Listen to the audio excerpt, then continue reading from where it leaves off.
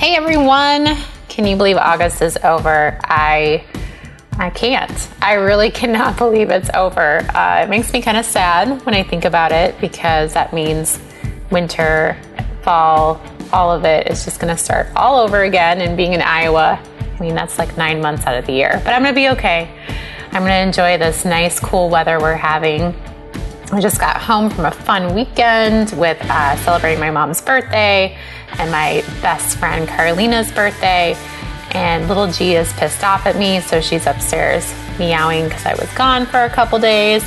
And now I'm back in the saddle, ready to wind down August with my Embrace the Hell Yeah conversation with you all.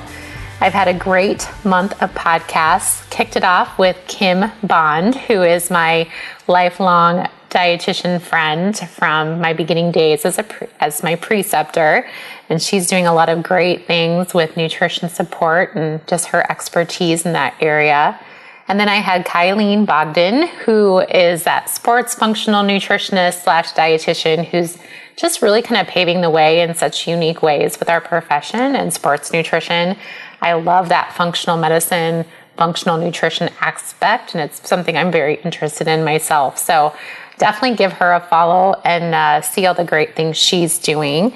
And then I ended my month with Brittany Da Silva, who is just a very inspiring person just in general. And she is a very inspiring dietitian and nutrition coach. Her military background has led her into many different paths. And I think it was really meant for her to be a dietitian and doing the great things that she's doing. So you can also find her and follow her on social media and all the great things that she's working on and how she's helping other individuals. This past month, this time I'm going to talk a little bit about myself this month too. I've kind of been on this health journey lately, but in a much different way as far as doing some different kind of doctoring and just kind of seeing if I'm doing okay in my midlife. And I actually went to a physician who does a little bit more functional medicine and had some testing done, just kind of seeing some different labs and seeing if there's things that I should be paying attention to as I'm kind of getting older and things I can do to prevent some things as I age. And I also did some genetic testing, which I just did 23andMe a while ago, but I really started looking at it a little bit more intently and kind of seeing, if there's some things I should be paying attention to that way.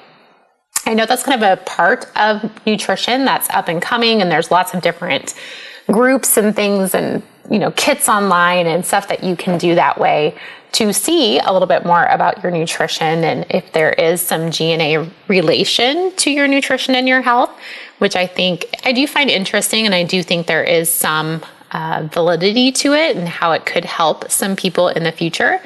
And as dietitians, we all know the good basics of health and nutrition is, eating balanced, watching your portion size, consuming a lot of fruits and vegetables, high nutritive foods.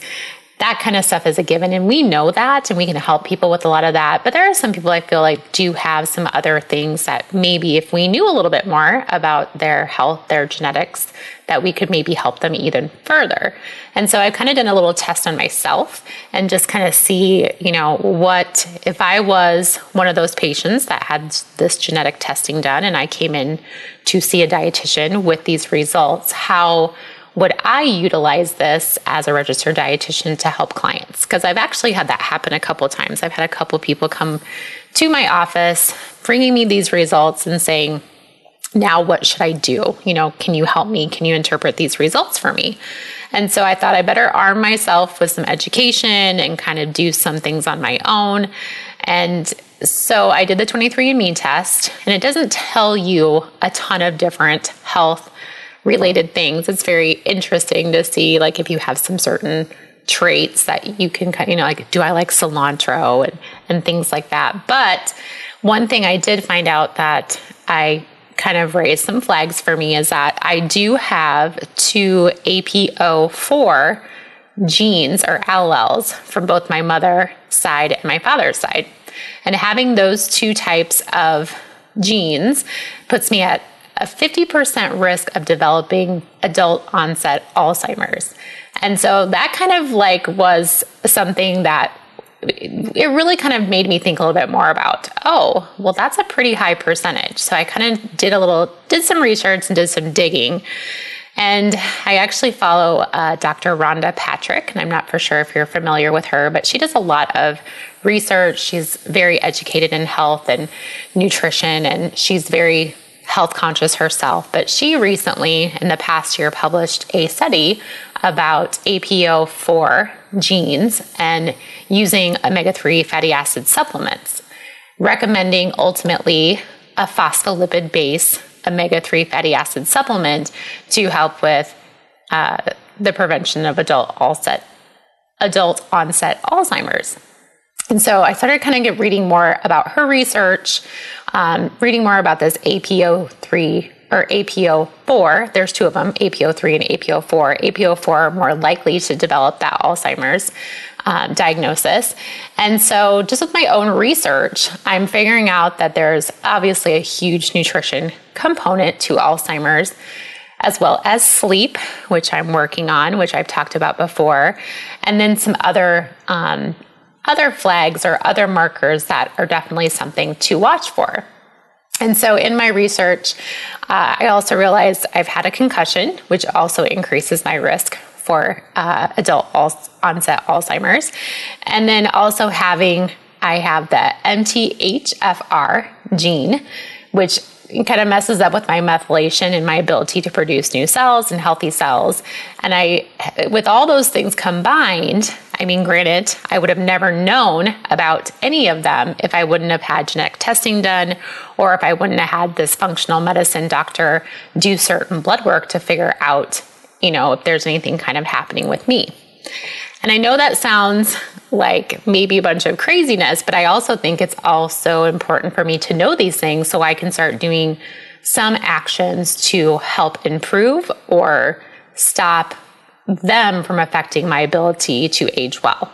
And so with the APO4 positivity, I started doing a phospholipid-based supplement in Dr. Rhonda Patrick's research, very conclusive on those results to help with those amyloid cells in your brain. And then also with the MTHFR gene, I started doing a certain type of supplementation to help correct that and to also include a lot more green leafy vegetables into my diet as much as possible. So I'm eating quite a bit of spinach every day, up to about 4 cups, and then doing some things that way with actual food. And then also working on my sleep as well, definitely focusing on getting that minimum of 7 hours of sleep, trying to get to 8 hours of sleep, and doing my part, as well as exercising, and then just eating a more plant-based, lots more fruits and vegetables. I was doing okay. I'm doing a little bit better. I could still do better, which I think it's a good message that dietitians are never perfect. But I guess my question to you and some food for thought in this podcast today is, have you done some genetic testing? Have you found out anything about your own personal health that has been interesting, that you've done something different?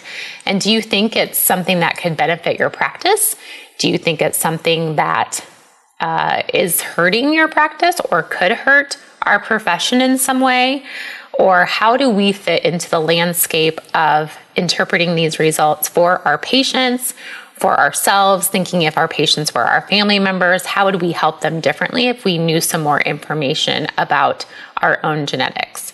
I guess I'm not very conclusive about, I did a GenoPalette, which is a thing that you can upload your DNA results from 23andMe, and they'll give you this diet recommendations. And so I did that alongside my 23andMe testing because I wanted to see what they would recommend versus what I was already doing, being a dietitian and knowing what to do. And there wasn't much difference. I didn't find it to be any more beneficial than actually going to see a registered dietitian. So I would never recommend someone sending their DNA 23andMe results to GenoPalette or something like that that's going to recommend a diet, because you're going to get that same basic information from an actual registered dietitian. But the other side of it is maybe you find out that you have a methylation problem. Maybe you find out that you need some other type of vitamin and mineral that you don't maybe you don't absorb vitamin D as well. There's also all of those types of interpretation available. Actually, Dr. Rhonda Patrick has it available on her website to upload your 23andMe raw data into her website for about $10. And I actually got a lot more out of her recommendations because she explains things very scientifically, the research behind it, and she cites it in her results. So you can actually click on that link and you can go see the research yourself. And so I found that to be very interesting and very helpful. And I highly recommend her website is foundmyfitness.com. And I really highly recommend going to check out her information, her podcast, just her research, and her, everything's very science-based. And I find it to be very valuable. And the results I got back from her completely made sense a little bit more to me of just some of my SNPs, some of my DNA components and my gene components that I really need to focus more on a lower saturated fat diet based on some of my genes.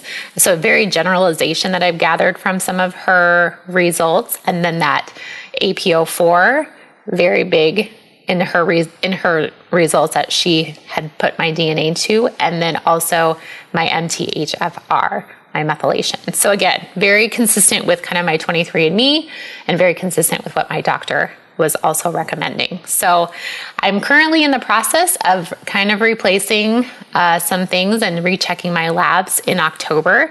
So I'll have to get back to you a little bit more on the conclusivity of those results and how just tweaking my diet a little bit, as well as that, gene kind of results that I'm following and changing my diet a little bit more too. So hopefully through this process, I can help some of my clients if they come in.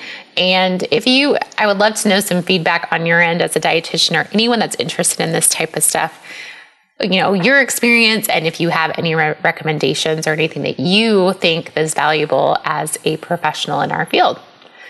So that's a lot for August. I know it's kind of crazy, but I have to say I'm feeling better. I'm feeling more positive about knowing more about my health and how I can, age well and live a very long and happy life and be a dietitian for a very long and happy time. So hope you've all had a great summer. I will see you back in September. And as always, thank you so much for tuning in and listening to the podcast. It's been such a great experience hearing all the good feedback from all of you. And it just gives me so much joy to have you listening to this great podcast. So thank you and talk soon.